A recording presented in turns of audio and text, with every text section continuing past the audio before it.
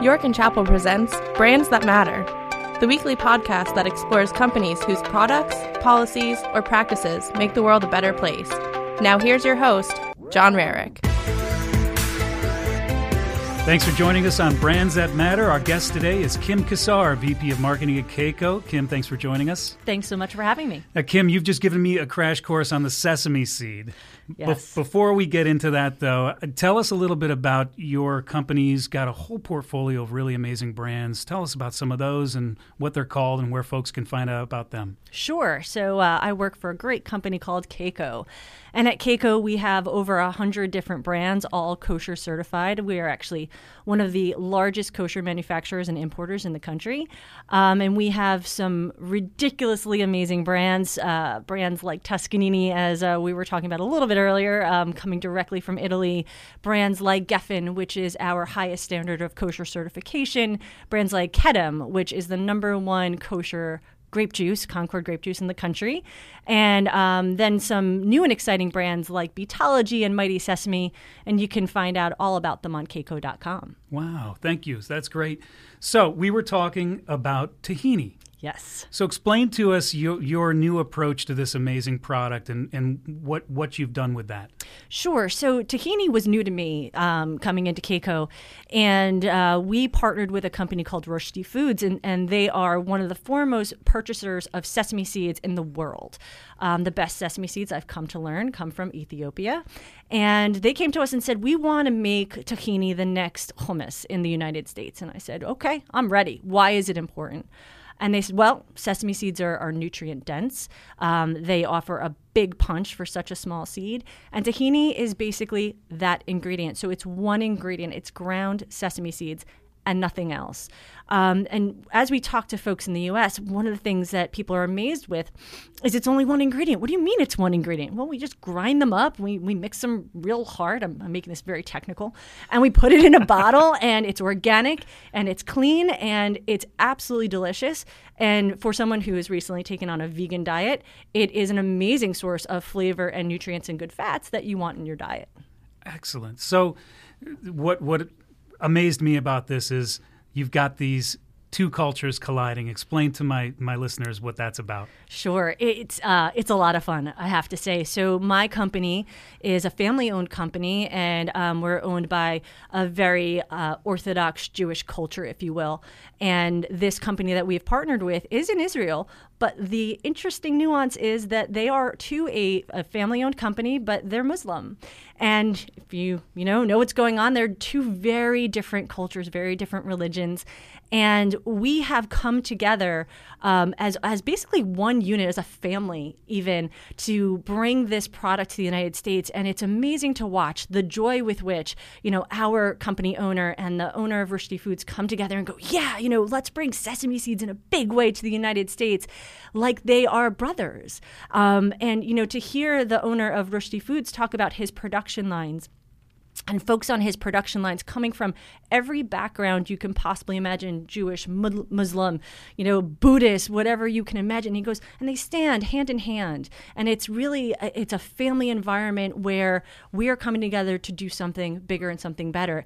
And I just sit back and go, wow, this is kind of really important. This is really cool. That's a great story to tell. And I can't think of any other product that really brings those two vastly different cultures together. But when you think about it, it makes perfect sense. And food as a unifying force, it really makes sense. When you think about that part of the world, every culture has its own flatbread or pita, right? Yep. Maybe it opens up, maybe it doesn't. Right. There's a hummus, there's a kebab, there's a falafel. And I think from the outsider looking in, they all look like the same product. But when you really get into it, they're vastly different. They are. Yeah. And I think you said it well. I think the one unifying thing in life is food. It brings people together. You sit around a table. There's traditions around it, and from far away, sometimes it looks all the same. Like hummus from one country might look the same, but then when you get into the nuances, the spices, the process, and there's such pride that goes into every aspect and every culture's approach to different foods, you start to see the differences. Yeah, for our listeners who might not be familiar with the kosher certification process. Can you explain that a little bit? Yeah, well, the first thing I came to learn upon coming to Keiko was it is not because the food is blessed. That does not make it kosher. But the way I have come to learn about it is that kosher certification was basically the first quality control mechanism ever. So, I actually ran quality in my past life. And when I came into Keiko, I said, okay, what makes it kosher? And there are hundreds of kosher certifying agencies, that look at different things depending on where you are in the world. But what it comes down to is how the ingredients are treated, how they are manufactured, how they are stored, the way the lines are cleaned, and dividing different ingredients so that they don't co-contaminate. It's really an amazingly old and efficient and accurate quality control system.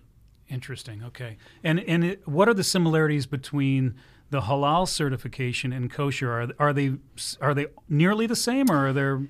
They're similar. And again, with kosher certification having so many different certifying agencies, there are nuances, and different, rabbis will look at different elements. But, there are similarities where, again, it comes down to how the product is processed, what's in it, what's not in it, what you can eat and when you can't eat. And, between halal and kosher, they share a lot of similarities. And how are some of the ways, we were talking about tahini, how are some of the ways that someone could just take tahini off the shelf and incorporate that into their diet? Yeah. So like I said, I'm new to tahini, and I've recently taken on a vegan diet.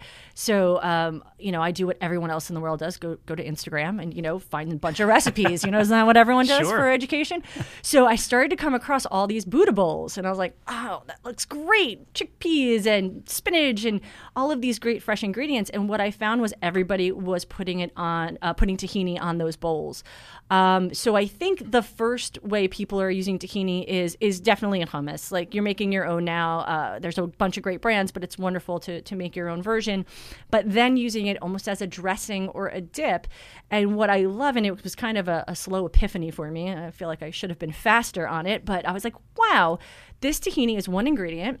There's no ingredients in it I don't want, right? So it's all nutrient dense. It's good fat, as you will. It's like the next avocado. And I was like, I'm taking this beautiful Buddha bowl and I'm putting something on it that actually doesn't degrade the healthiness of the product. It actually enhances. And for me, I was like, there's no salad dressing that does that, because you're kind of always putting a bad fat or maybe a not so good fat on it. And I was like, well, this is kind of genius. So I have the best recipe, by the way. I'm ready to share it with you. It's highly coveted. Let's hear it. Yeah. Okay. So best way to use tahini. Mighty Sesame, squeeze and serve tahini, of course, available at Whole Foods. But you take that, mix it with sriracha, a little bit of water to thin it, and pour that over any salad or Buddha bowl. Just the right spice, just the right nutrient-dense, beautiful coverage on your salad. It's amazing. I can drink it. It's so good. So like a tahini flavor bomb. If you will. Yeah, and I love spicy food, and I'm obsessed with sriracha. I put it on my popcorn. I need flavor. Especially as a vegan, you need flavor because you're not getting all of those nice fats from other things. Right. No cheese.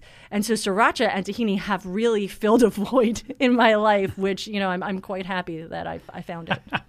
So what will the product line look like? I'm sure it won't just be tahini, but it looks like you're incorporating it in a couple different things, correct? Yeah, absolutely. So tahini is where we wanted to start because we wanted to build a foundation. You need to be expert. You need to build the brand where it started.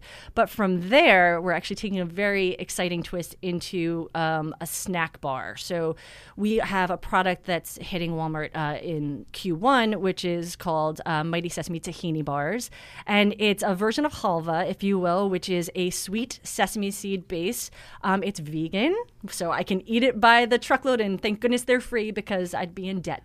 And they are gluten-free, and they are 100 calories per bar, and they're amazing with coffee, I'm just saying.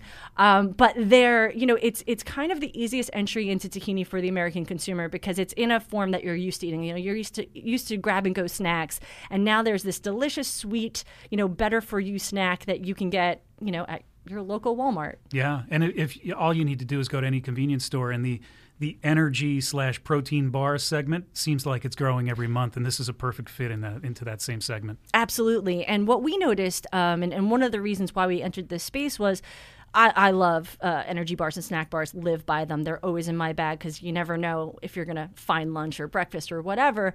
But there was a lot of, what we saw was a lot of the same, a lot of nut-based, some seed-based.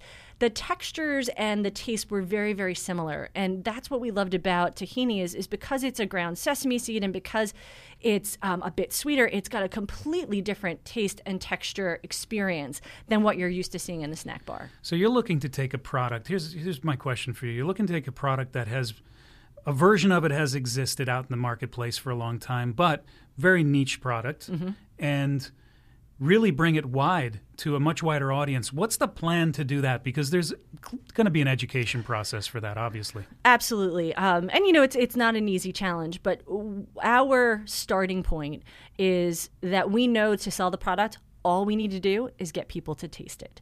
So you'll see a lot of demo tastings, experiential marketing from us because people aren't familiar with the idea. And as soon as they take their first bite, they're kind of obsessed. And so our brand challenge, if you will be to get that in the hands of enough people across the United States. Nice.